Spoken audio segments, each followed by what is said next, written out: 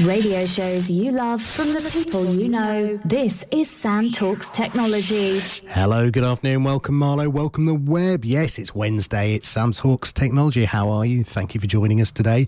I've got my guest with me today who I'm going to introduce you in a minute. But before I do, let me tease you. This is the man who invented the T-shirt for Katharine Hamnett. You may have seen the Wham! Choose Life T-shirts. Well, we're going to tell you the story behind that. He also had, I've learnt, a private concert with Pink Floyd, and we're going to find out how he ended up doing that, which is amazing. Let me introduce him first, though. It's Andrew Ellis, or Drew to his mates. How are you, Andrew? I'm very well, Sam. Good. Nice of you to be here. You run a business called Like Minds and a digital agency. What are those? Tell us a little bit about that. That's right. So Like Minds is we call it a global thought leadership platform, and bring together entrepreneurs and business owners to learn from their peers. As I have a belief that you never stop learning, and the best way to learn is to learn from the people who've gone from before you. Yeah. So, for example, last year we had Bruce Daisley, the CEO of Twitter. We had Jeremy Waite, one of the lead evangelists for AI at IBM. Yes. And I had an amazing group of people, 200-300 people over 2 days in Exeter. And we run that every year. Okay. And when's the next one? Just so we can find out. It will be in the second week of October. I'm just confirming the dates now. So we'll push out a message about that probably at the end of this month. Okay. And you do regular ones in London as well? And we do regular ones in London, yes. We do business breakfasts at a private members club in Mayfair called 12 Hay Hill. And those are typically early start, 8 o'clock, light breakfast, 15-minute chat, Q&A, and then everybody's behind their desk by 10. So it's a nice kickstart to the day and gets you thinking. And I'm coming to the next one, I've decided. You're coming to the next one? I am, because you've got a fascinating guest on that one. Who have you got? We do. We have Bruce Daisley, who's going to come and talk about The Joy of Work, his new book, following on from Eats. And who is Bruce Daisley, for those of you who don't know? Bruce Daisley is the VP of EMEA for Twitter. Yes, so he runs Twitter across Europe. He runs Twitter across Europe. So is he going to be talking about his book, or is he going to talk about Twitter? Because he's going to talk about his book. Okay, because Twitter announced today, actually, a whole bunch of new features and functions. Don't worry, I won't ask you what they are, but hopefully Bruce can tell us at that event a little bit more about what their plans are, maybe. I'm sure he will. I mean, the idea is that we provide networking time for the attendees to come and chat to the speaker before he goes and does his talk, and then obviously afterwards as well. So he can talk off the record to some degree. And if I wanted tickets, how would I get them? Not personally, of course, but how would anyone else? Go to Eventbrite, and they're listed up there, or go to weareLikeMinds.com, and the page is up there, so you just click on the page and buy a ticket. Fantastic. So let's start at the beginning. So what we want to do is really understand, who is Drew Ellis? How did you get here? We've got some fascinating stories from you, and then we're going to go through that, and then we're going to cover a little bit about what's going on in the news related to that, because you've got a very good insight to it all.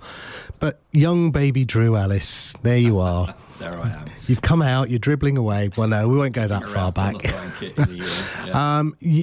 Where was home? Where did it all start off? Home, I was born in Ealing, in London, but then moved pretty swiftly to Beaconsfield in Buckinghamshire. And a local boy then? A local boy, yes. Used to come down to Marlow a lot. I could say it's looking very pretty in the wintry sunshine today. It's nice to be back.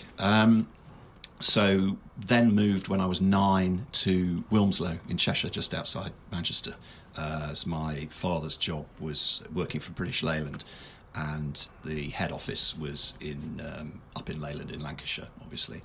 So he used to get up at 6 o'clock in the morning, God forbid, and drive all the way to Leyland. A committed person. Now, we can't say what you said earlier, but you're a Tuesday to Wednesday and Thursday person. Correct. Because you live down in Exeter.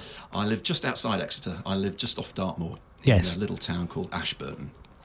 So you followed in your father's footsteps, getting up early and going to work particularly? I guess so, yeah. I don't get up that early, to be honest, these days. But yeah, I'll typically spend midweek in London, because that's where most of our eye-to-eye digital clients are. And it's obviously a place I can meet potential speakers for Like Minds. as well as running events. Yeah. So you basically start off. Now, where was school? School was Nottinghamshire. I went to Trent College in Nottingham and learnt to play rugby badly. And then went from there to Manchester Polytechnic, as was now Manchester School of Art, to do a foundation degree. As I'd got a good A-level result in art. Right. So that seemed to be the way that things were going. And I was fascinated by music and fashion, as most young people are. And in those days, I'd gone to stay with a friend in Leicester, and we went out one night as a couple of 16, 17-year-olds on the town, and I remember seeing all these guys dressed up like Roxy Music, and just thought how fantastic this was. That I'd never experienced normal people dressing like that, dressing like pop stars. Now, did you dress like that eventually then? I did. I'm trying to have this visual image of you. No, I did end up in the Blitz Club with Spandau Ballet and Duran Duran when I came back to London to do my degree. But that's another story. Okay, we'll get to that one in a minute. There's too many. We've started off. You've gone into design. Gone into design, yeah. Done my foundation, and this was, the latter stages of punk. And two guys who were in their third year when I was on foundation were already designing record sleeves. One of them was Malcolm Garrett, who was designing for Magazine and the Buzzcocks, and the other was Peter Saville, who was designing for Joy Division and New Order. And I was lucky enough to see Joy Division when I was in Manchester. And then when I came down to London, we reconnected, and we've been in touch ever since. In fact, Malcolm came to speak for me at Light Minds. We did a Light Minds in Liverpool last year around design. So before we find out what happened when you moved to London, we're going to play your first track. Right, yes. And what's that first track? It's got to be Roxy Music, Remake, Remodel. Ah, here you go. A little bit of Brian Ferry and the good old days from Roxy Music. When we come back, we're going to find out what Drew did in London. You want to know what happened, I promise you.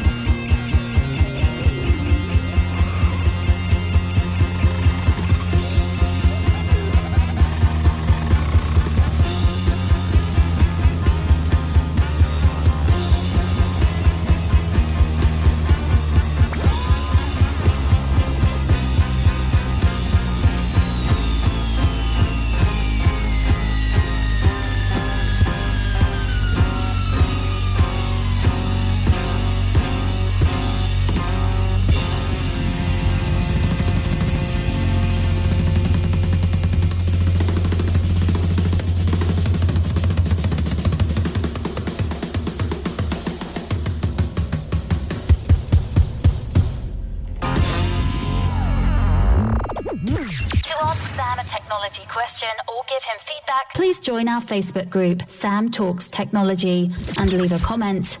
Don't forget to tell your friends. Indeed, there we go. Bit of Brian Ferry all the way through to the end, to the final beat. Now, I was saying off air, I have never heard that track before, which shows I've got no musical taste at all. That's because you're too young. Thank you very much.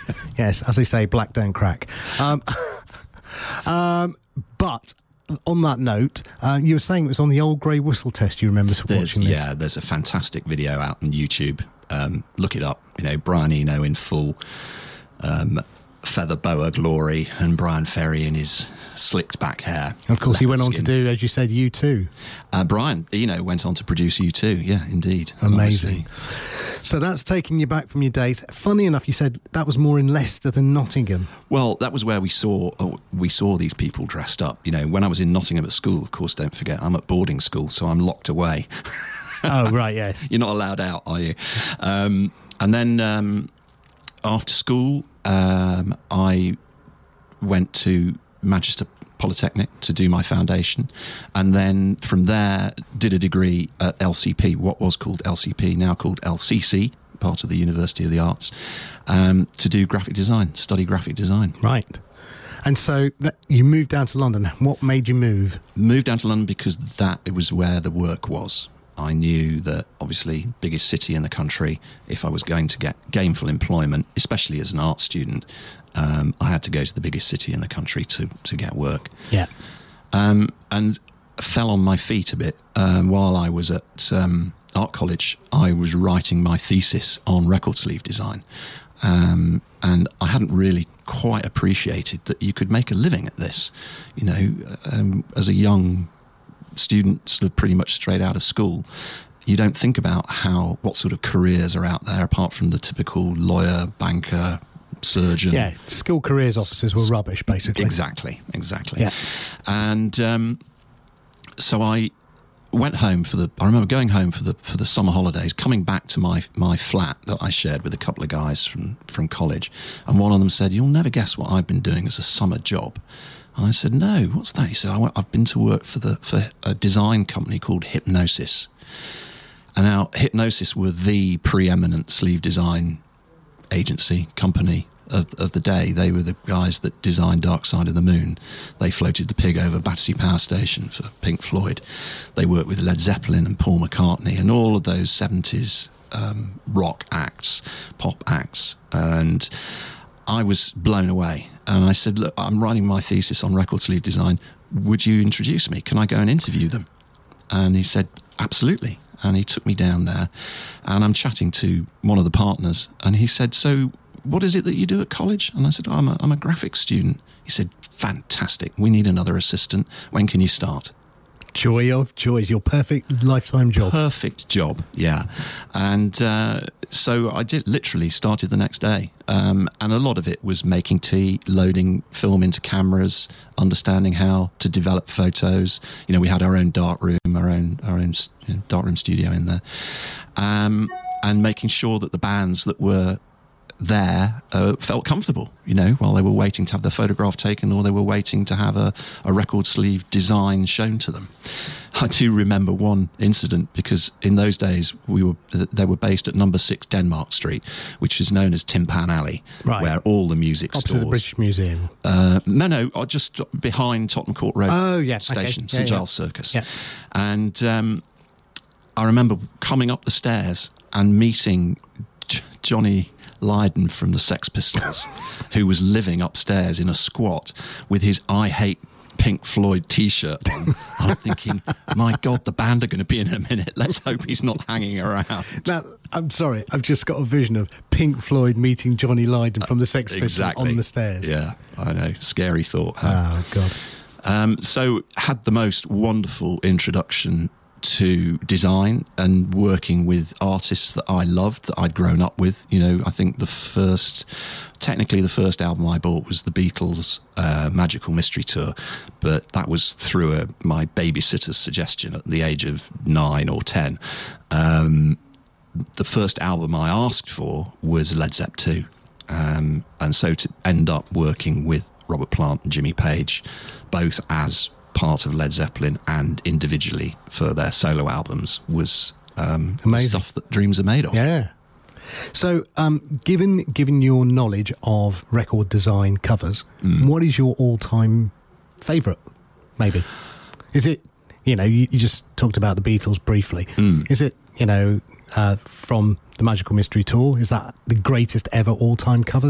I don't know. People talk a lot about their I think it's down to your individual taste.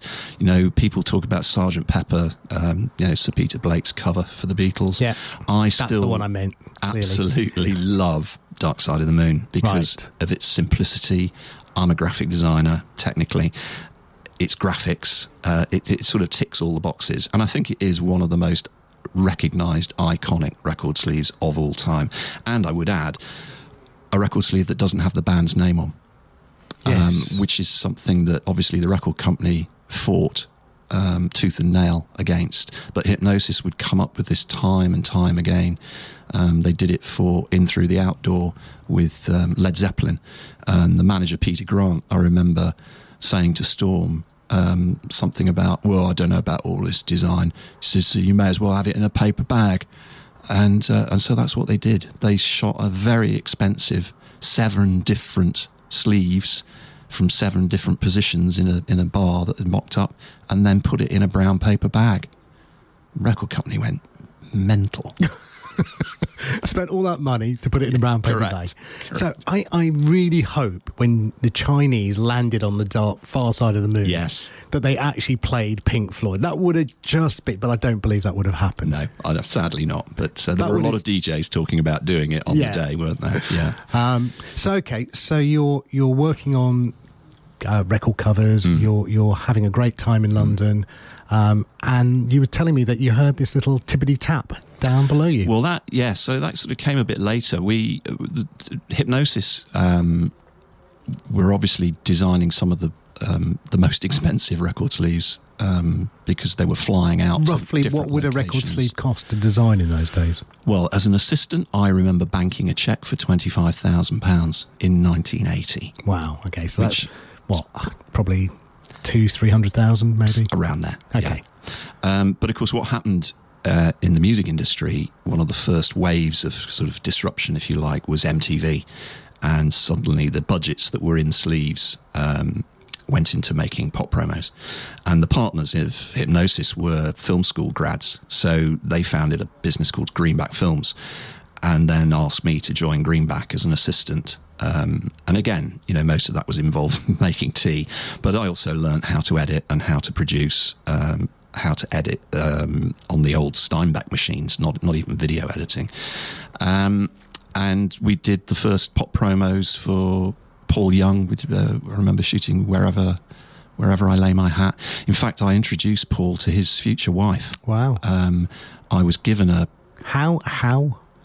So I was given one of my jobs was talent picking, and I was given a portfolio of actresses to flick through to choose the love interest in this particular film, because we would write a film script that featured the band, featured the artist, rather than just filming the band performing the song. And I remember Storm saying to me, you better choose this girl because she's more your age than mine. And I fancied her, frankly. I saw this girl. What was her name? I can't remember. I knew you were going to ask me that. Come on. It'll come to me. Yeah, anyway, we'll look it up. You can look it up, Google it.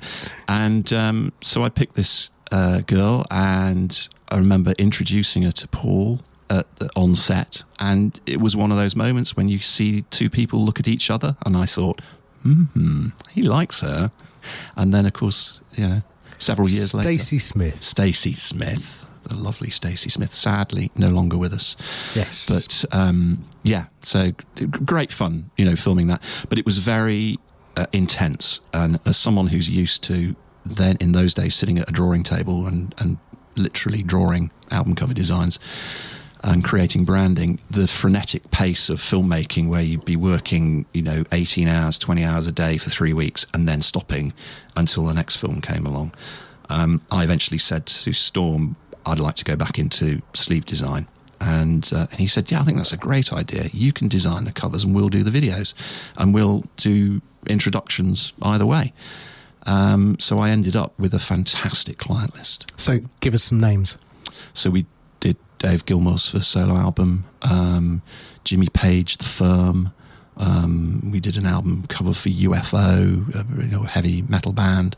And then I started to get a reputation for design and started working with artists of my age group. So Duran Duran, for example. So which cover would you have done for them? We designed Liberty for Duran Duran. I had a very spooky incident, actually, when I was going round to Nick Rhodes' house for a band meeting and got to the front gate. And there was a gaggle of girls outside, as there was outside. Not waiting for you, I'm afraid. No, but they said, hello, Andrew. Hello. And this is before Twitter, before Instagram, before mobile phones. And that completely freaked me out. And I said to Nick, how on earth did they know my name? He said, I don't know. It's frightening, isn't it? How do you think I feel? So, and of course, we had this wonderful meeting. He's a great art collector, Nick, and he had this incredible Basquiat, Jean-Michel Basquiat painting on his wall. Well, I think the most recent auction price for a Basquiat is $90 million. Bloody hell. I hate to think what his is worth. I shouldn't say that. I apologise. Oops. And I'm just imagining hanging $90 million on. Well, I haven't got 90 million, but hanging it on one painting on a wall. I know. And he had a lovely a Warhol dollar sign, and I pointed to that because it's a lovely what I call domestic size piece. So A2 sort of size, possibly a bit smaller. And he said, take it off the wall, look on the back. And I lifted it off the wall, and on the back of the canvas it said, to Nick, love Andy. But that's what you can do when you're a rock and roll star. Well, that's what you can do when you have lots of money, I guess. I think it was a gift. Oh, okay, fair enough. Even better. Yeah. I think the modern equivalent would be getting a Banksy now, wouldn't it? Yes. Yeah. So, so you're designing covers, people are making promo videos. We talked about Michael Jackson in that time spending spending $1 million on Thriller. Is that a lot now? Would that be considered a lot? Oh, well, now, yes, because, of course, all the money's gone into the internet. Right. Because it's data-driven. So what's your view? Well, it was a question I had in my head from earlier, which is, the death of the album cover, I guess, as a piece of marketing literature. Although we're beginning to see, I think it's a fad, the return of vinyl. Yeah. My godson who's 20 is buying vinyl again. I gave him so am I. Yeah, well, I used to DJ in London, and I gave him all my 12-inch. Oh, right. I had loads of white labels as well from the record companies. But so I gave him all of those. But people are not. I was listening the other day. People are not buying records for the sake of listening to them anymore. They're buying them to hang on their walls as art. Yep, they are. But also, it's that tactile thing. It's this, argument that print is dead, which I don't believe for a moment. People like tangible things, and it was very distressing, frankly, for me to see the drop from 12 inches to 120 mil square CD covers. That was bad enough. And then they put it behind a bit of plastic, which took away any metallic or texture that you put into the actual fabric of the sleeve design. Yeah, I remember 3D sleeve designs at one point, people trying to get that 3D look. Yeah, touch. Do you remember Massive Attack, where you put your fingerprints on it, all heat sensitive? So all of that very, very creative print technology sort of got removed. And then, of course, it shrunk down to a little icon on Spotify. And I have a big, I have two girls, and they have never heard music properly. Really? Because there's you jam in those earphones. I won't say what make, but you can say what make you like. No? They're tinny. They don't reproduce the sound that you hear from a set of really good speakers. Okay, so on that point, I understand what you now mean, because my daughters have the similar thing. We got them some Beats headphones for Christmas, right? But the problem they've got is they've never heard high quality. Well, they have, because we've got Bang & Olufsen at home. But they've heard high quality sound, but they don't care. That's the point. They really don't care. They'll happily listen to Spotify at 16. What is it? 16-bit recording or 32-bit recording, and just put the headphones in and have that sound. They think that's good enough. Yeah, and that's fine if you're on the tube or the bus or whatever. But if you want to relax in the way that we used to listen to music, put the headphones on or get the speakers up loud, kick back on the sofa, open the album cover, the gatefold album cover. Read all the lyrics, look at all the photographs, really get to understand the artist and what they're trying to say. It's a whole different experience now, listening to music. So how can we recreate that? Hopefully, can we? Yeah, absolutely. Hopefully by vinyl coming back. Well, no, I wasn't thinking so much that, because I don't believe it will, to the extent where the marketing industry from the record industry will put enough clout behind it, budget behind it. Yeah, because I just don't. Look, I love it. I think it's great, and it was fun watching my godson play vinyl. I remember the first time I showed my 6-year-old daughter how to play vinyl, and she looked at it and she was trying to put it onto the CD player on the wall. Didn't work it, so we got a record player. But I don't think it's going to go back to mainstream. I just don't. But I could be wrong, but I don't. Well, my take on it, as we're talking tech, is that we're going to reach a point where you can have a truly immersive experience. And as you know, when you buy the latest televisions now, for example, I've just got a 60-inch screen for my design studio. I know. With a sound bar, you know. So you've got a bass unit, you've got the whole thing rocking and rolling. Can you imagine putting on your VR headset and having that experience, standing in front of the artist that you want to see perform, and having a live experience in your front room? Yes. Now I can go with that. But we are what, 5 years, a decade away? No, nowhere near. No. What do you think? I mean, that tech's out there now. Yeah, but that's putting on a VR visor, and it's all sort of... Yeah, but when you look at the adoption curve of technology, my youngest Cleo said to me once when she was young, "Daddy, were you born before the internet?" And I said, technically, sadly, not really, because ARPANET was kind of just around. You are really clinging. I am really old. And, no, I'd say you're clinging to the I'm younger than the internet. Yeah. And but I said, she said, what on earth did you do? And I said, well, if you think that's scary, Grandad was born before television. All the blood drained from her face. I mean, she just couldn't understand it.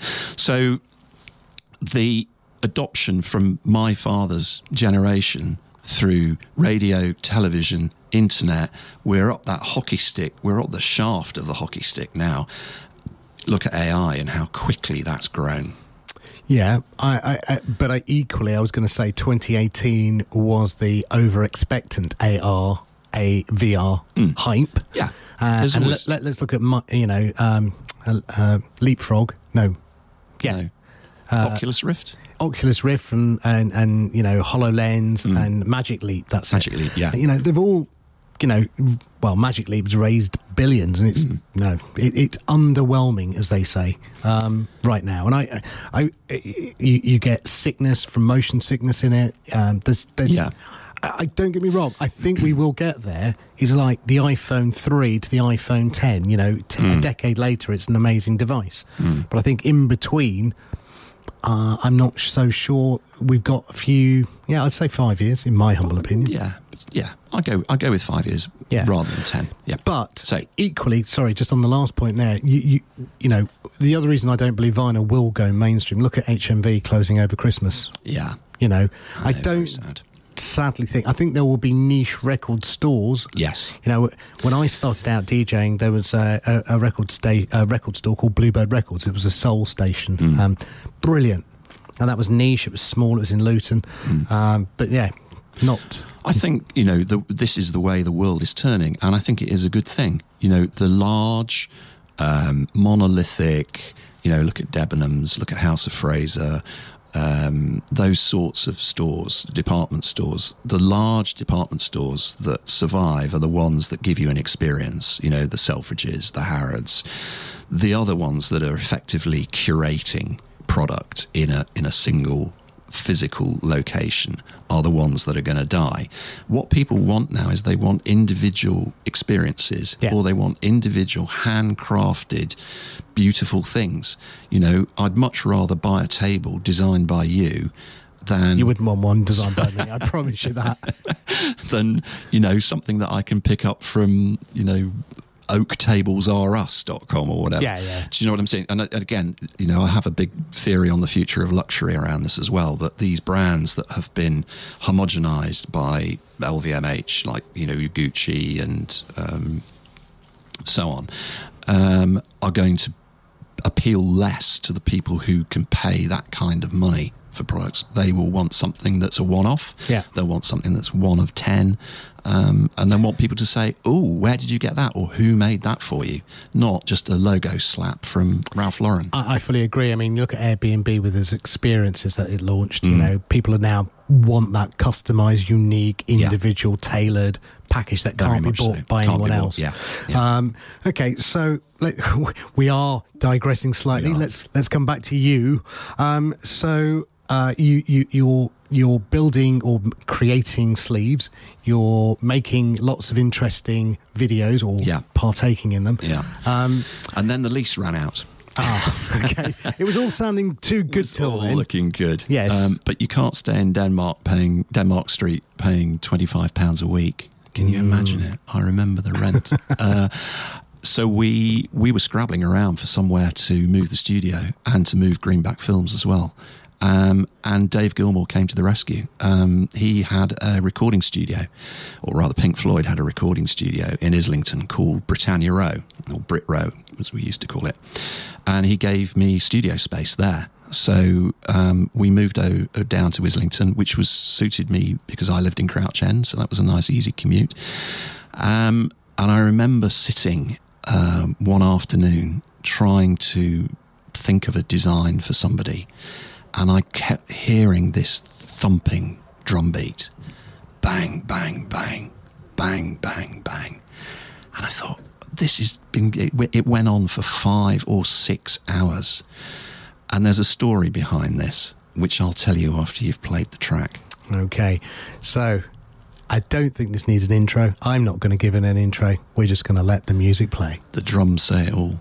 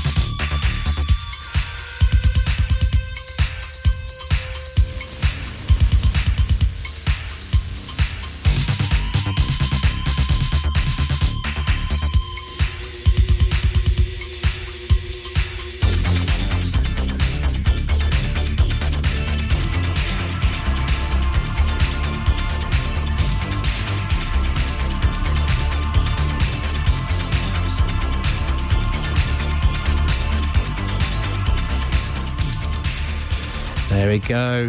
Bit of New Order Blue Monday, as I didn't say it about 2 minutes ago.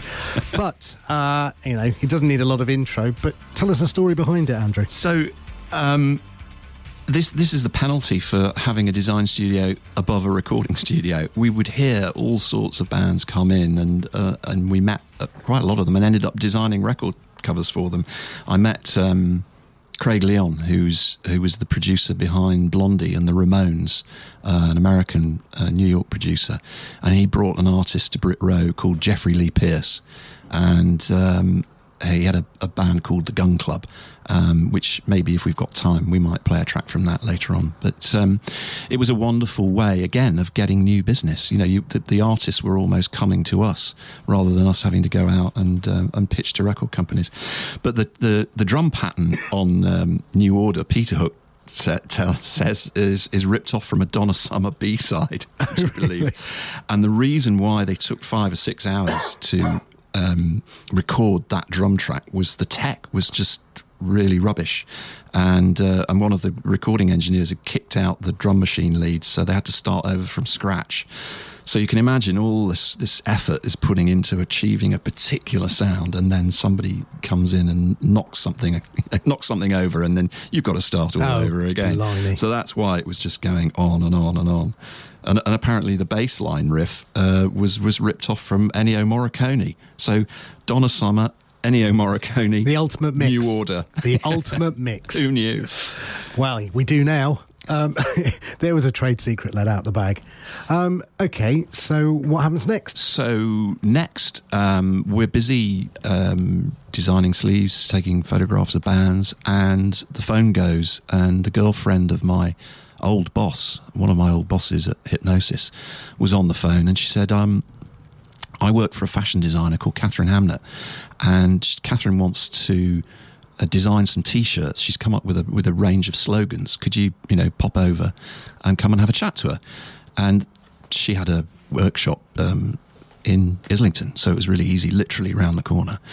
And she said to me, look, here are all the slogans I want to do.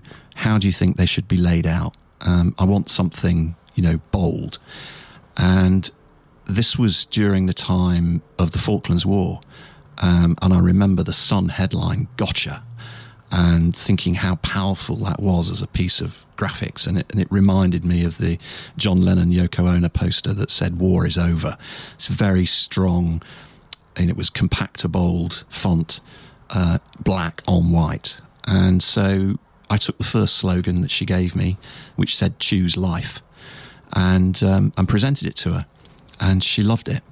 And so we then added a little silk patch that said choose life in 25 different languages, and I put a little code underneath those translations that said AWE, which are my initials, Andrew William Ellis, / the date I designed it, literally the day, the month, the year that I designed it, and then a / KHL, which is Katharine Hamnett Limited. And then, of course, George Michael bought one, wore one, was given one, I don't know, PR. Or he just liked your design. Or he just liked it, and wore it on top of the Pops, and that was it. They took off, and he then eventually did his own that said choose Wham. And of course we got the famous Frankie Goes to Hollywood. Frankie Says Relax. Yeah. Thank you, Paul Morley. And I think even Live Aid did one, Run the World, which was the follow-up to Live Aid. I remember actually I was in New York when Live Aid was on, and I was ringing my girlfriend to say, are you watching it on TV? And she wasn't picking up. And so I was watching the Philadelphia one, being in New York. And when I got home, I said to her, I was trying to call you all day, to tell you Live Aid was on and share it with you. And she said, oh, I was there. Oh, right. I went, what? And funnily enough, I fished the programme out of the loft the other day. And our youngest godfather was editor of a national newspaper, and he'd got a spare ticket, and he'd rung her up and said, hey, I know Andrew's in New York, he's away. I've got a spare ticket to Live Aid. Do you fancy coming along? Blimey. Amazing, huh? I didn't go to it. I lived up in Leicester at the time, but my wife, that is now, Gillian, hello Gillian, was there. Yeah, it was an amazing concert. The one thing I did get to see was Wham! The final at Wembley. That was a show and a half too. Wham! The final, final... That was their final show. Very emotional, you know. They were a flash in the pan almost, but some of those songs still remain some of my favourites, and I think we've got one lined up. And is that your favourite one? It's my wife's favourite, and you listen to the lyrics, and I keep thinking, why is this her favourite song? Okay, here we go. George Michael, Sadly Gone, Andrew Ridgeley, Wham, and Everything She Wants.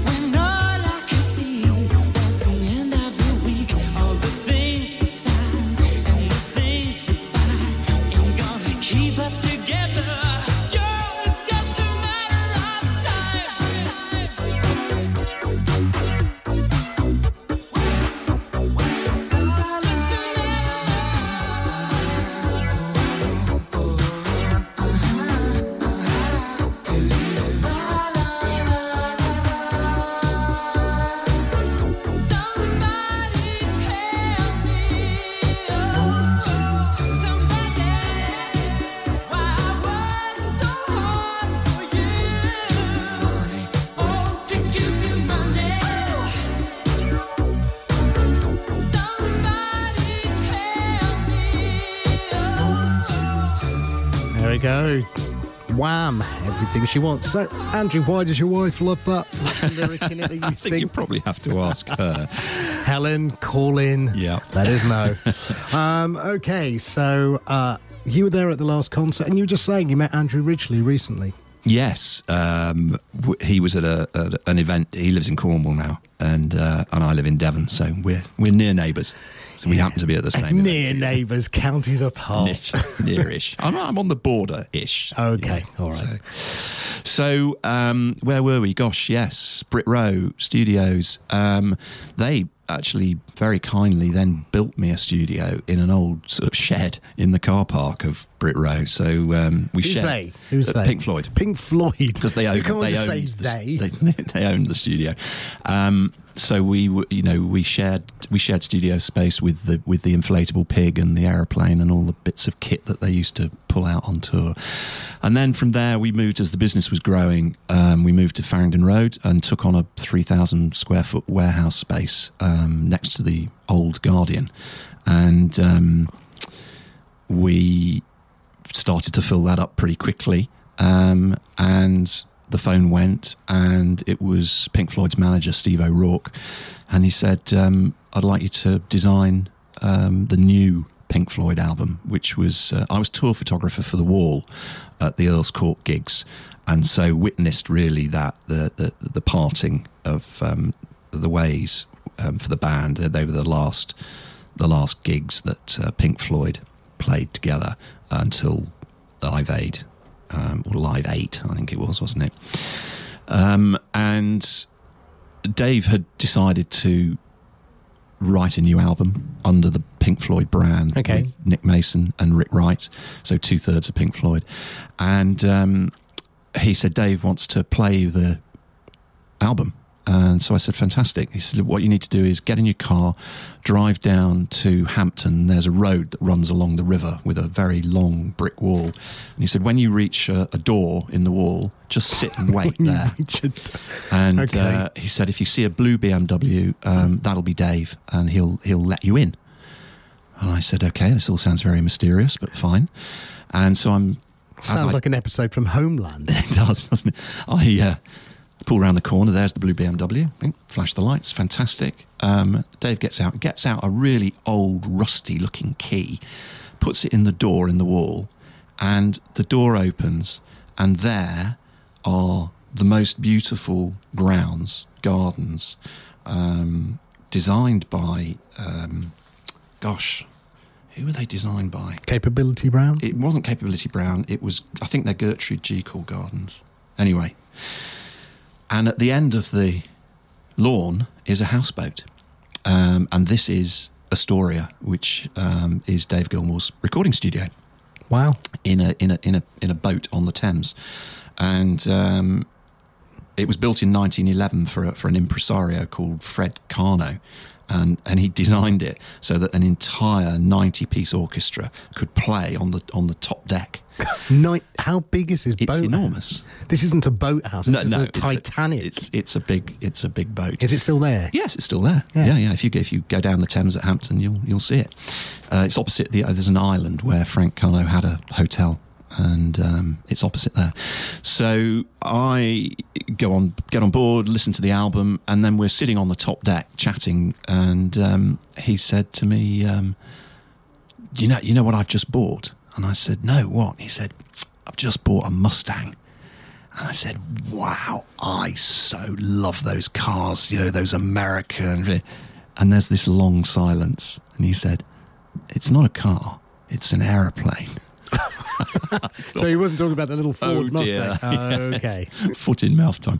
I would have done the same, mate. I would have done the same. We designed the album cover, and I left the studio one evening to go back home, Crouch End, and I'm about to put the key in the door, and the door opens, and Helen says, this is a little overnight bag.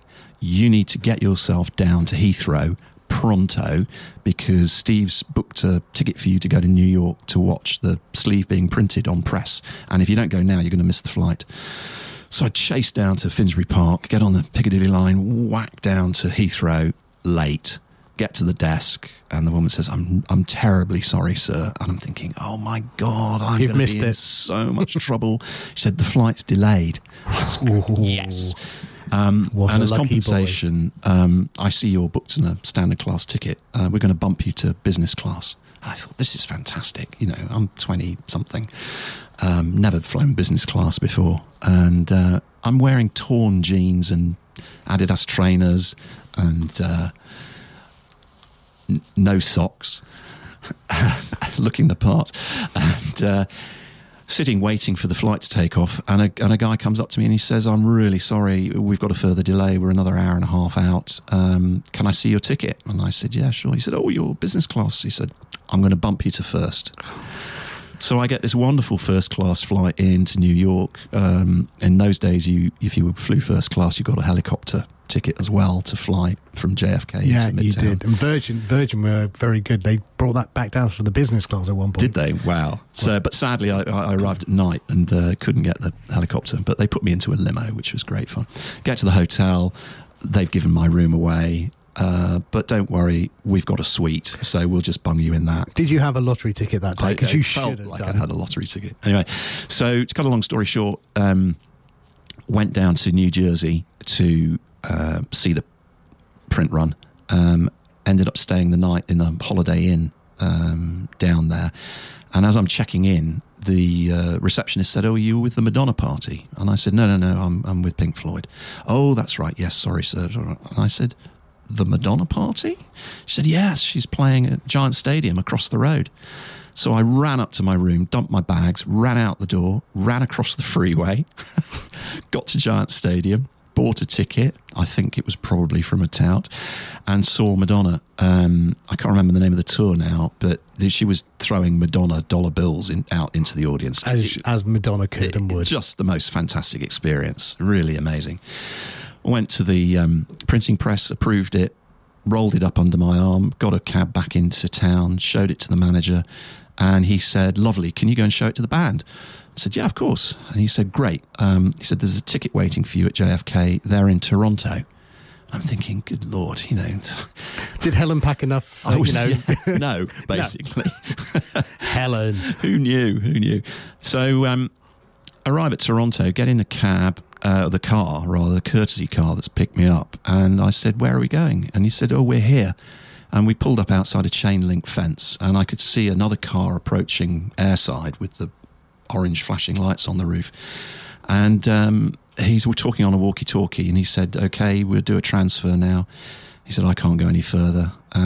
So I stepped through the chain link fence. You are a member of Homeland, aren't you? This is all secret squirrel. Buzzing across the runway, jumbo jets taking off and stuff, and walk into a tiny little production office, probably twice the size of the studio that we're in here. Drawing tables everywhere, packed with people. There must have been 20 people, 25 people in there. And I see Dave, and they said, fantastic, look, let's roll it out onto the drawing table, and we pinned it down. And Nick and he looked at it, and they said, it's fantastic, thank you very much. That was it. And I'm just sort of looking at them, and Dave said, really sorry, where have you come from? And I said, well, technically Crouch End, it's been a bit of a mission. And he said, oh, this is ridiculous, stay with us tonight, we'll put you up in the band hotel. What are you doing now? And I said, nothing, He said, come with me. And I don't know if you've been in an aircraft hangar before. Once only, yeah. They are big. They are very Seriously big. And in this aircraft hangar is the full stage set of the where tour, they've been practicing, I guess. They've been rehearsing, yeah. And there's a mixing desk sort of halfway down. And he picked up one of those sort of collapsible chairs, director's chairs, plonked it down in front of the mixing desk and said, what would you like us to play? And so I said, you're going to play Time, because that's one of my favourite tracks. He said, absolutely. So that's why I've picked this one. Okay. And we've gone for the full edition. So excellent. Oh my God. He's whipped out a 12-incher. It's the record of the week. Yeah, we are going to have this as your record. This is the one you would take if you were going to an island, I guess. This is Pink Floyd. This is Time. Enjoy this one. When we come back, we're going to find out a lot more about you, what you're doing today, I think. But over to Pink Floyd.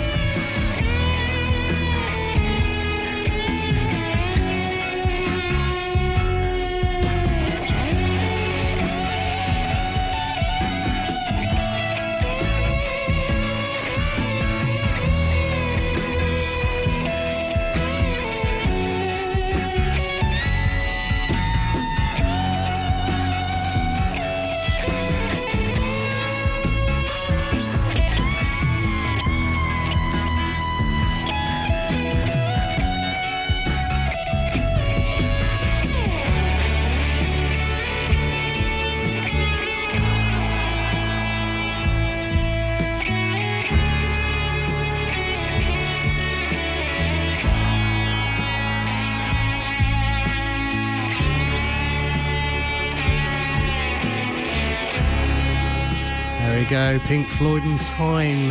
Does that take you back in time? It certainly does. What else did they play for you that day?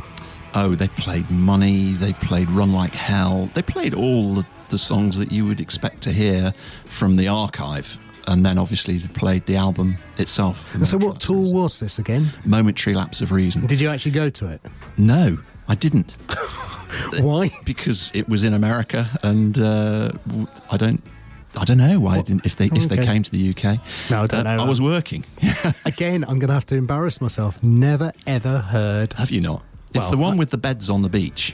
No, I'm not a Pink Floyd fan. It's strangely because it's a 70s style. Yeah.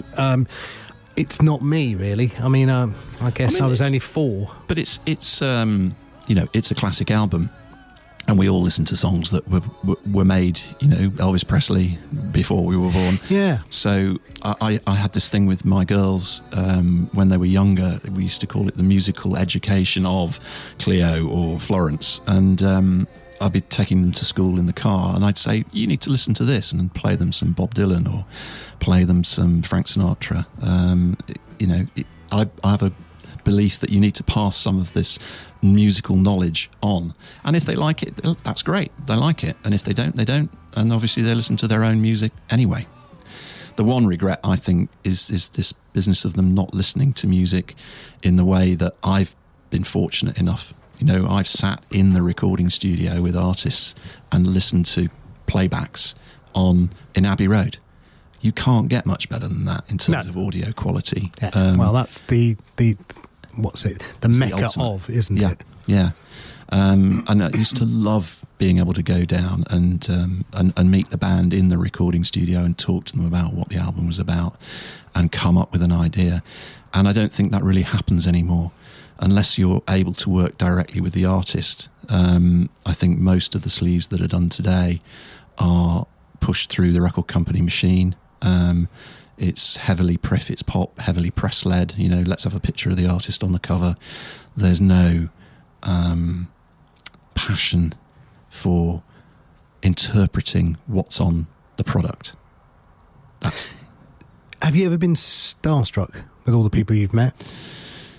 Not really, no, because you're working. There are artists that I would have loved to have worked with who I probably would have been starstruck by, like David Bowie. I was a little bit starstruck with Robert Plant. But, they're normal people, and they're expecting you to do a really good job for them. Well, it's work. It's work, yeah. People say, it must have been really glamorous. Well, bits, when you get played an entire concert on your own. Paul McCartney played Beatles songs for me once when I went to see him in rehearsal. Paul McCartney played Beatles songs for me? Yeah, I'd been to a sound check that they were doing at Wembley. I think it was Wembley Arena, and I was sitting waiting for the band to finish rehearsing, and they took forever. I was in there for 2 hours waiting, and Linda McCartney came in and she said, look, I'm really sorry, Paul is very apologetic, but one of the band have got to pick up his kids from school, so they need to cram this time in now, and then he's got to disappear at 3 o'clock or whatever the time was. But she said once, why don't you come down? She said, it's silly you sitting here on your own, not doing anything. Come down. So they plonked me down in front of the sound desk again, and I listened to them rehearse, and it was magical. That was the one and only time I actually cried listening to Paul McCartney sing Beatles songs, and I'm too young for the Beatles. I just think sitting with Paul McCartney, even meeting Paul McCartney, would be amazing. They're all lovely people. I bet they are, but us normals. Us normals. That's what Elizabeth Hurley calls us. Yes, us normals don't get to do that. Yeah. I guess. So you've flown back from your Pink Floyd private concert. Yeah. And by then we were doing a lot of work for the American market as well, because we'd always try and design a sleeve that was slightly different for the American market. And as I said earlier, because they need it simpler and less stupid. No, Sam, that's no. It's because they do now with Trump. The record company would like the collectors to buy the album twice. Oh, okay. So it's just for marketing. So it was a marketing tool, yeah. And then we were approached by a UK PLC to buy the company. We were doing a lot of work for Virgin Records at the time. I did Phil Collins' solo albums. We worked for Genesis and China Crisis. We did a lot of sleeves for China Crisis. And it came through the art director at Virgin Records. He said, our big print company that we use are interested in buying a creative studio. Is that something that you'd ever thought about? And I thought, no. Can you do that? Can you start a company and then sell it? That's kind of cool. You know, I was 29. So I did. And in 1989, I sold Icon, as it was called, to this group. I worked for them for 4 years, ran the creative division, for want of a better description, pre-press division, with a colleague for 4 years. And then the internet came along. In 1993, I got a CompuServe account. I'm sure you remember CompuServe. CompuServe, I do remember it well. And took the idea to the chief exec and said, look, there's this thing called the internet, and I think it's going to be transformational. I'm a bit of a magazine junkie, and I'd always wanted to design and produce my own magazine, having seen, what Neville Brody did with The Face, and Nick Logan did with The Face. Neville Brody designed it. What Malcolm Garrett did with New Sounds, New Styles, and Casper de Graaf. I was quite keen to do a magazine, and he said, "What's the internet? Write a board report." And my eyes started to glaze over, because I'm used to that entrepreneurial way of, should we do this? Yeah, let's do it. Well, and, break it quick. Yeah. That's fail basically fast it, and all of that. Yeah. So I did write my board report. I wish I'd still got it, because it would make fun reading now, I'm quite sure. And they turned me down. They said, the internet's a fad, it'll never take off. It's all right, you're in good company. Bill Gates in the road ahead said the same. So I thought about it for another 6 months, and ended up having a bit of a row with my immediate report, and took the credit card out of my wallet and the car key off my key ring, and put them on the table and said, I'm resigning. And I walked out. And you had the ultimate hissy fit and walked. I had an ultimate hissy fit and walked. No, that's brilliant. And, I got home, and Helen, it was the summer actually, I remember it was August, and she was sitting outside the house on this sort of little veranda that we'd got, and she said, "Oh, you're home early, darling. Where's the car?" Bouncing our 1-year-old daughter on her knee. Ouch. You've done what? It'll be all right. It'll be all right. That's exactly what I said. It'll be all right, darling. I've got a Mac in the spare room. And I decided to call what you would now call a digital agency. In those days, it was called a creative multimedia company. So you remember floppies and CD-ROMs and all of that, SideQuest discs and things, for those Mac techies amongst you, and built I2I initially from my spare room. Then through, I was doing a lot of work still in the music industry, obviously, for Polydor, and which is now part of Universal Music. And my client said, "Oh, you're looking for a studio. You need to go and talk to a friend of mine who's got a film studio in this amazing building in Knightsbridge." And I thought, God, this is a bit of history repeating itself. I'm going to be in the same room as a film company, back to the Brit Row days. Tipped up at this wonderful Georgian building called Bradbrook House, which is tucked in a side street called Kinnerton Street, just in front of the Berkeley Hotel. Okay, yeah. And it was Grosvenor Estate property, and it was a live-work space. So it was one of the very few designated live-work spaces in central London. Moved in there, and then moved upstairs to the penthouse when the company grew again. And we worked for the House of Commons. We built the intranet for the House of Commons. I did all the branding for the House of Lords and for the House of Commons, which they still use on their letterheads. We built Arthur Anderson's global website with the UK team. We did part of the database for First Tuesday, if you remember the First Tuesday. Yeah, well, they've started next Wednesday. Oh, have they? Yeah, it's on tonight. Oh, strangely. Right. Strangely, yeah. And I think possibly that was where this whole idea of networking and listening to people talk about what they're doing with their business, in the back of my head, it's kind of what Like Minds became, or what became Like Minds. Okay. Because you would pay your £10 or £20 or whatever it was and mingle with everybody that was anybody in the internet. Yeah, it was. The early days were great. Yeah, really exciting. Riding that .com wave where people would come to you with, £25,000-50,000 to build a website that you could probably knock out on WordPress in an afternoon these days, frankly.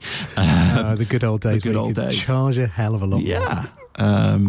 We built things called Pets to Vets, and we built a site called Money World. I don't know if I'm allowed to tell this story, but it is. Go on, no one's listening. No, yeah, exactly. Thank you. 16,000 of you. So I was approached by this guy who said, look, I run this business called Money World, this online business called Money World, but the website looks awful.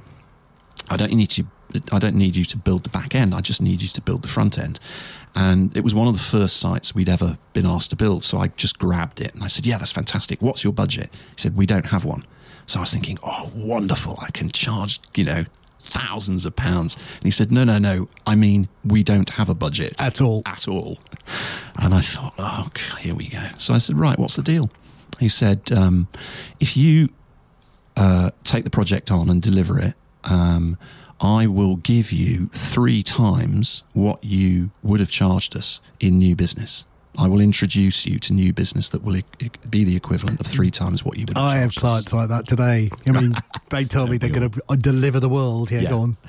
So I said, deal, because I wanted to do it. And I thought, hey, you never know.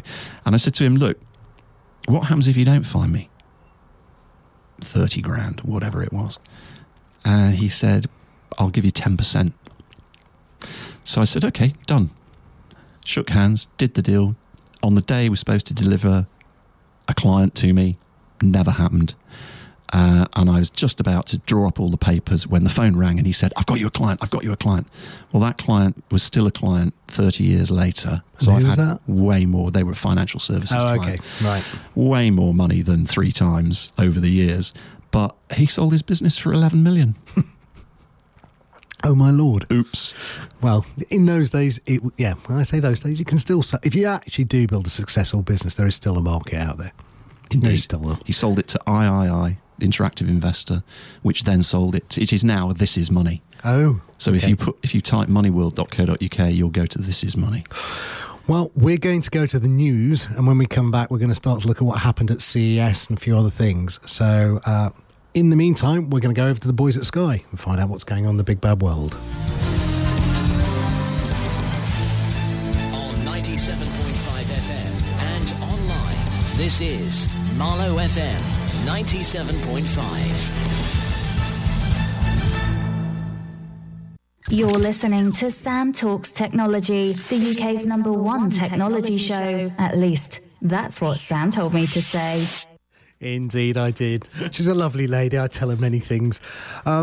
Welcome back, Marlow. Welcome back, the web. How are we? You're listening to Sam Talks Technology, and I've got my good friend and guest today, Andrew Ellis, or Drew, as everyone knows him, CEO of his own digital agency called... I2I. I2I. And also, he runs an amazing event in London called Like Minds, and also... What you said it was going to be the South by Southwest. Go on, tell us what South by Southwest in the Southwest. Yes, he runs Like Minds down in Exeter, isn't he? Down in Exeter, yeah. And yeah, it's brilliant. I've been lucky enough to go down to it at least once, and I highly recommend if you've got time. Great speakers. Have you got any speakers lined up already for this year? Not yet. I've got to tie down the date at the moment. We've got a rather special guest, I hope, I was going to say who's here, but you can't announce it yet. I can't announce it yet. I'm waiting for a call, as they say. Madonna. Sadly not, no. But what we are going to do is we're going to add in a music festival. Obviously, South by, has been going since 1985. I think 156,000 people went last year. If that many people turn up to Exeter, it'll break. So I would like to see, in the future, 2,000, 3,000, 4,000 people coming down. And that obviously depends on the quality of the speakers. And no disrespect to the speakers that have spoken at Like Minds in the past, but the day I get Elon Musk to come and talk, I think I'll probably get 2,000, 3,000, 4,000 people coming. Oh, and the rest. So, that's the ultimate ambition. Okay. It doesn't matter where it is. South by is in Austin, in Texas. It's not in LA, it's not in New York, it's not in Chicago, so not everything has to be London-centric in this country. No, what was the one that Paddy Cosgrove set up in Web Ireland? Summit, which is now in Lisbon. Yeah. But he was given €2 million by the Lisbon government to move it. So and why wouldn't you move it? Any governments out there listening that like me to move Like Minds? I'm all ears. Maybe we can move it to Luxembourg or something. They've got nothing else to do there. So all the talks go up online afterwards. So if you go to wearelikeminds.com, go to the videos and keynotes, you'll see all the keynotes from last year. And one of my favourites actually is Max Amadilorso, who's the lead evangelist for Alexa for Europe. Oh, right. Okay. I'm a big Alexa fan. I've got it at home. I know you do too. But I might just like her a little bit, yes. In a slightly more intense manner than I have. I've got this call function now. The little box turned up the other day, which I haven't quite. The Echo Connect. The Echo Connect. Yes, that's the one. So I'll be dropping in on you, Sam, to test it out. I've got the Echo Connect at home. It's great, and it announces the calls. Oh wow! So any line, so it connects to your landline, right? And then integrates with all your Alexas. I've got 6. So what I did, when I first connected it, I had a first call because I was waiting. Come on, someone call the landline. You find that nobody calls your landline. No. That's just what it is. So you have to call your own landline. It's really sad. But when I did get my first genuine call, all 6 Alexas in the house went off. Lit up. Oh right. Okay, this is a slight problem. I don't know if they've planned it that way. Yeah. So what you can do is you can actually. On each Alexa, you can actually turn off incoming that functionality. Yeah, right. So I've only got the one in the study now that comes on because I think that's where I am. That's where I'm working. If a landline call comes in, I don't want to get up. I can just do it. It works great, and I've made calls out with it as well, so it's fine. See, I've just launched a co-working space in Ashburton. And I've, over the years... Ashburton is where, for those who don't know? Ashburton is just in the Dartmoor National Park. Okay. Down in Devon, just off the A38. Literally halfway between Exeter and Plymouth. And the idea is, as I, run a virtual agency, to bring in freelancers from the local area, who are working in their bedroom, on their kitchen table, etc. And if you have a PR expert, you have a social media expert, you have a web developer, you have a designer, but they're all hot desking or, in the same room, then you collaborate on and off with each other. They've got their own clients they do stuff for, and then sometimes I might have a particular job that needs a particular set of skills, as somebody once famously said. Yes. And over the years, my commute, obviously the commute to London is long, once a week, 2.5 hours, well, twice a week, once in, once out. But the current commute to the co-working space is under 4 seconds. Okay. It's what, in your basement? It's across the road. Oh, okay. It's in an old pub, which we've gutted and completely specced up, and we've got super fast broadband in there. And obviously, do you have it down in the southwest? Yeah. Oh, that's nice. Well, we've got better internet connection than London, to be fair. I'm only joking. Cornwall have got it even better. So the idea with Alexa was that I could then ring the man cave or ring the kitchen and say, hey, what's going on? And so I'm connected. So that's the next thing that I want to set up. And I'm also fascinated by where this whole voice technology is taking us. And we were chatting earlier about the way that children are learning these days. And as always with technology, people complain, people complained when television came along that people were getting distracted. I think when novels first came out, there was a huge outcry that people shouldn't be wasting their time reading books. Yes, there's always something. Gutenberg, what a naughty boy he was. Societal that's against these things. And now the backlash is on, obviously, smartphones and iPads in the hands of preschool children. Well, yeah, but again, exactly that point, over Christmas there was a report that came out, I don't know if you saw, which said that my wife is very much into, limiting screen time. You've got new apps on phones and, call screen time. Yeah. And that's great. And we do need to limit people. But the report came out and said it's actually not bad for children's health. What it is if you do anything in an extreme, it's bad for you. Yeah. And that's fundamentally, and we all know that. If we all sat down and watched telly all day, that's bad for you. Yeah. So computer games. Yeah, exactly. So anything in the extreme is bad for you. Yeah, no, completely agree. But also, you have to take into consideration the way that people use these devices, and it was funny to see the videos on YouTube of, 1-year-olds and 2-year-olds being given a magazine and seeing them try to swipe it, because they were just used to the iPad. But I'm waiting for the first baby to come out with its first word saying, Alexa. Yes, quite. Not mummy or daddy. And it's really bad if you've got a child called Alexa to you. You can't have it anymore now, can you? The homework situation, has changed. People said, okay, now we've got the internet, kids are just looking stuff up online, they're learning how to type much faster than we ever learnt, touch typing, and now you've got Google Assistant or Google Home. Yeah, Alexa. So they just announced 1 billion Google Assistants out there. There you go. People are saying, Alexa, what's the capital of Greece? 100 million of those, according to Amazon, out there. Has anyone going to learn to type anymore? Why is that important? Why would you need to? Exactly. And do people stop learning how to handwrite things? I have practically learned to forget. My handwriting has deteriorated shockingly. Well, I have to tell you a story. This is around the internet was starting. I was obviously using the keyboard a lot, and I was doing my MBA, and I had to do all my thesis was fine. You sit down with Word, type it out, whatever.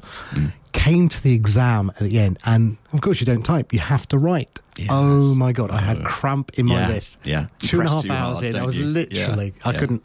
It's weird, isn't it? No idea what I was writing at the end, hieroglyphics. But then, there are fantastic advantages. I use Alexa to, when I'm very old-fashioned in some respects, considering that I've been involved in tech since 94.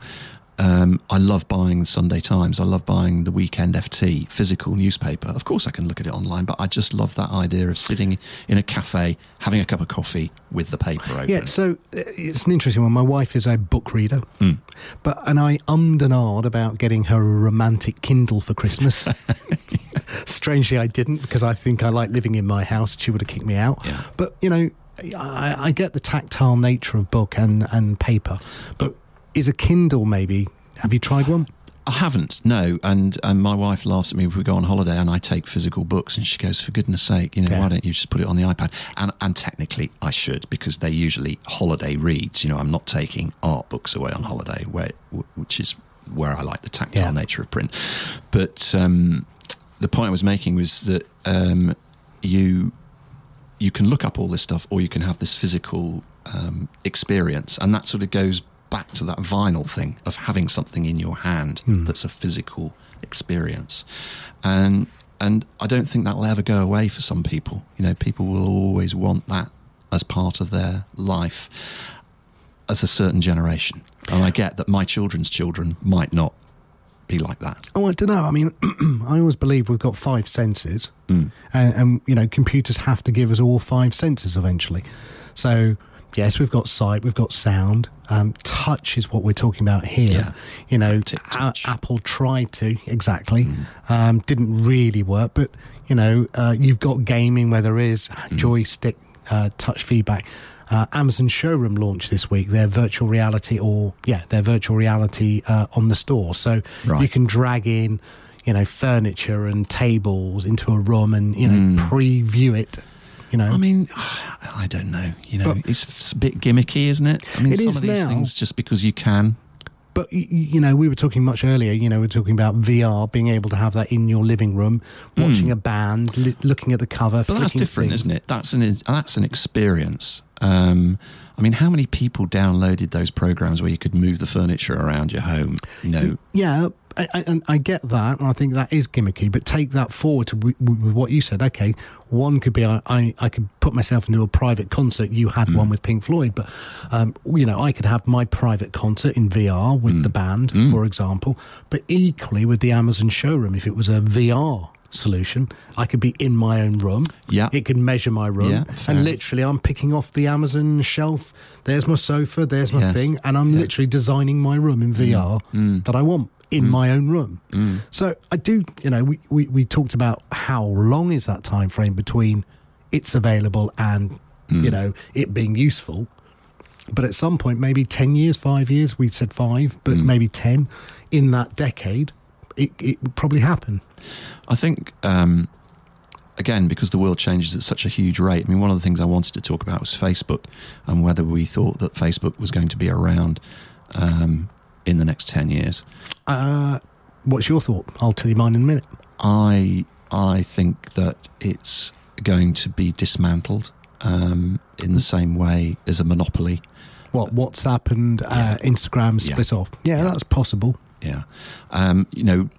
People talk about this, I was chatting about such and such the other day, and then I went to my phone and the ad appeared on my phone. There have been too many coincidences for me personally. They're listening to you. I don't know who, whether it's a Facebook app or whether it's a Messenger app or whether it's Apple or Hawaii, whoever it is. There are too many incidents where I've been talking about something odd. I'm not talking about, shall we go to Tesco tomorrow? I'm talking about, a particular architect. And then suddenly you see an ad that is about that particular architect's building. You think, okay, wow. I agree. There are a lot of conjecture, let's say, about that and whether it happens. I'm not a believer in that myself personally, but that's fine. But I do believe Facebook may be on the decline. I think its challenges and woes from Cambridge Analytica and everything that went on this year has made people much more reticent with Facebook. Your kids, they're in them 20s and one's in the 30s, but my kids are teenagers. None of them are on Facebook. Are they not? Oh, it's the Grandad's network. Oh God, no! They wouldn't touch it with a barge pole. Yeah. I think my daughter's on it occasionally because she wants to say happy birthday to me when she's at uni. But what are they on Instagram? No, well, they're on Instagram a little bit. Snapchat's the king. Still. Oh. All I hear is about Snapchat in decline. Well, no, as a business it's in decline because it's not getting the revenue through. It was overvalued. Yeah, it's not getting the revenue through. They can't find a revenue model, and Facebook are really just sitting back.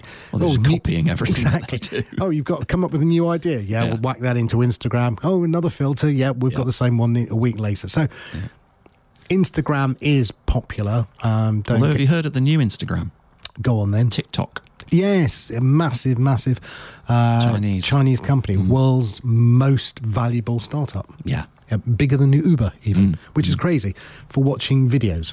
But it's using AI, which is really interesting, to determine what video you've seen and then literally giving you a dopamine hit of more of the same. More of the same stuff. Yeah, I mean, it's going to be massive. So CES was this week, the Computer Electronics Show.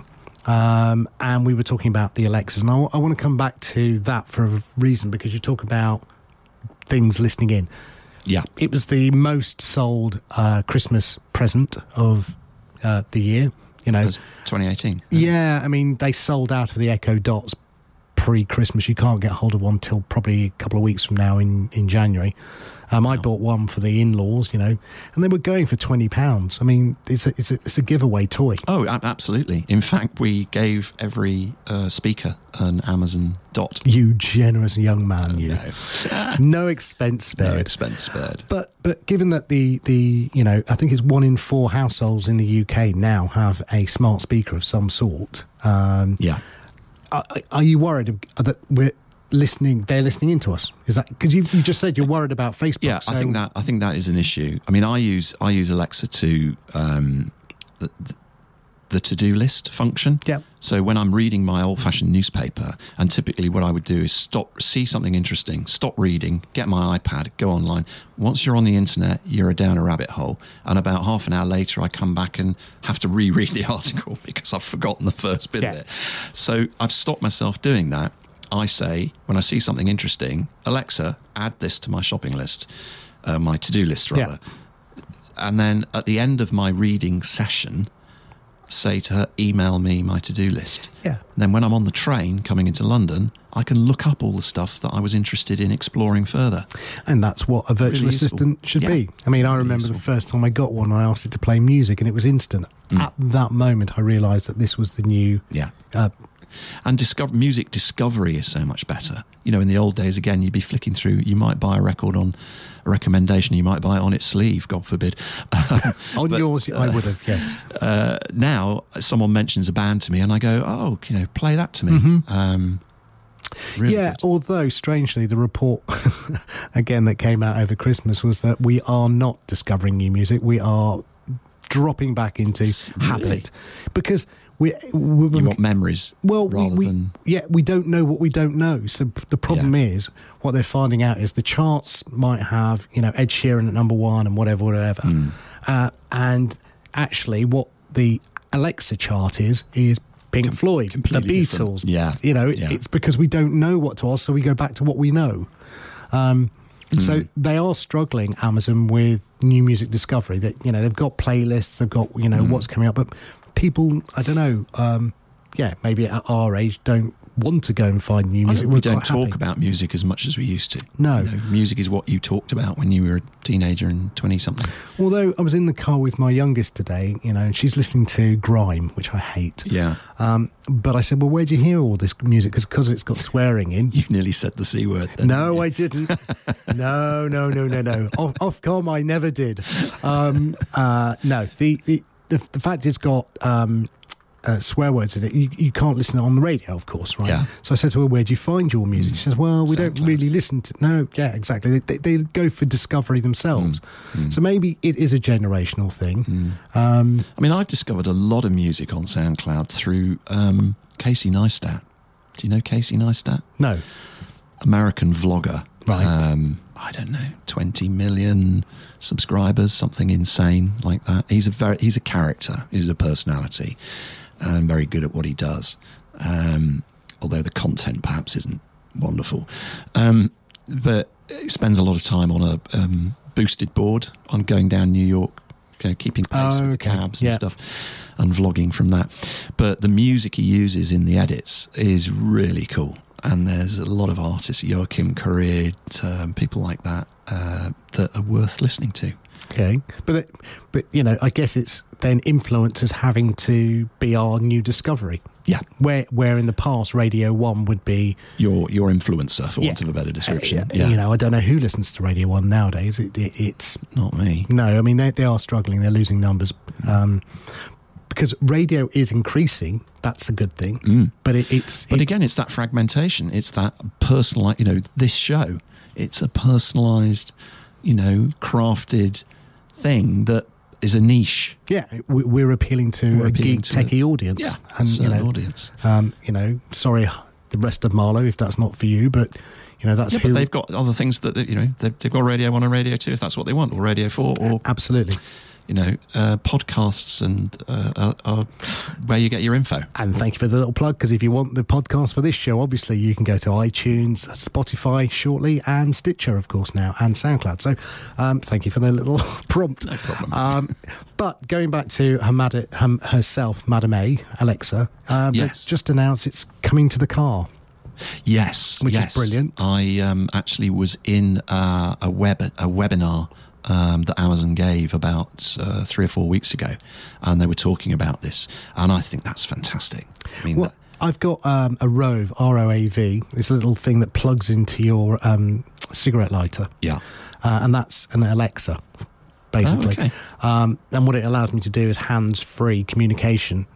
It's not fully built in, so I can't do mapping, which is the one thing, and directions, which would be the really useful thing. Yeah. But I don't know if you know, the Amazon Music now has gone totally hands-free. So if you have the app open in the car, playing music, You don't have to touch it. You can just go, Madam A, next track, or play. And it's literally got Alexa live on your phone.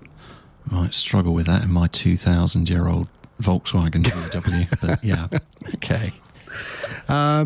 So I think from CES, a couple of the things that I won't be buying that have Madam A in it. A £2,000 toilet. Oh, good Lord. Yeah, it's got lights and stereo speakers on it, the toilet, that is. Didn't I read somewhere that you can buy toilets now that will assess your... Stool, yes. I don't care. I mean, I think it's a great thing. You know, if you can detect bowel cancer that way, early, fabulous. Where's Gillian McKeith when you need her? Sorry to bring the tone down there. No, that's fine. No, but, you know, I think they're struggling with some of the things. I think that there has been a whole host of new functions and features brought out to the Amazon Alexa. And on our next week's show, we're going to be doing a special about what came out at CES and go in depth about voice assistants in that one. But, you know, I linked mine, as I said, to lights and thermostats and stuff, but it's still not smart. What I mean by that is it's still individual, hooked together by you know. What I want smart is I walk through the front door and, you know, you can create routines now. No, yeah. But it's got to be a little bit smarter, you know. I don't want to be going to the thermostat, turn it down, turn it up. I want the thermostat to be doing a lot more work, air quality, and all those other things. It'll get there. It will get there. I mean, one of the speakers that we had at Like Minds last year was Jeremy Waite, who came to talk about the enterprise IBM Watson. Yeah. And if you watch that video, there's an amazing bit. There was a couple of amazing bits. One where he showed a set at Wimbledon, and you watch these two tennis players playing tennis, knocking it backwards and forwards, and then he said, so why have I shown you that? Who can tell me why that's special? Nobody could tell him. And he said that entire piece of television was edited by Watson, by a computer. Wow. Yes, I remember that. It knew what the audience was expecting. It knew where the players, you know, it knew absolutely everything over millions of hours of watching tennis. And then the second one was a personality test where he invited one of the audience to give him their Twitter name, and it analysed all their tweets, hundreds of thousands of tweets, and then said, you're this sort of person and that sort of person, and you like this and you don't like that. Absolutely fascinating. All drawn from his analysing his input, his content. And those sorts of things, I think, can start to be incredibly valuable. So 2019, I mean, we're coming to the end of the show. 2019, what do you think is going to happen? Gosh. So we're saying that social media might be in decline. Social media might be in decline. Voice is on the rise. Voice is definitely on the rise. Right. AI. VR, AI. You know, DeepMind. We haven't really touched on what Google are doing. Yeah. With that. Well, the Google Assistant, as we said, 1 billion devices. It's certainly getting a lot smarter with AI. It's the predictive nature of tech is the big growth area. Which is going to help all sorts. It's going to help stock markets. It's going to help because stock markets are driven by human emotion. Obviously, there's an underlying financial effect of stocks and shares, but the decision-making process of whether shares are going up or down at any one particular time is sentiment. Unless there's been a huge announcement that you've had a car that's got to be recalled or whatever. I don't know if anybody's watched Billions. Which is an amazing show on Sky Atlantic, and it's about it's a fantasy show about a billionaire who's investing in businesses, but he's insider trading, and he's finding this knowledge by satellites going over factories and seeing how many cars are in the car park and how many vans are there delivering stuff. And he thinks, okay, these guys are doing really well, or these guys are about to go bust. Fascinating. Thank you, Sam. That show was amazing. To listen again, please visit our website, marlowfm.co.uk, or visit our Facebook group, Sam Talks Technology. And now you can subscribe on iTunes. Never miss a show again. See you next week. Same time, same place.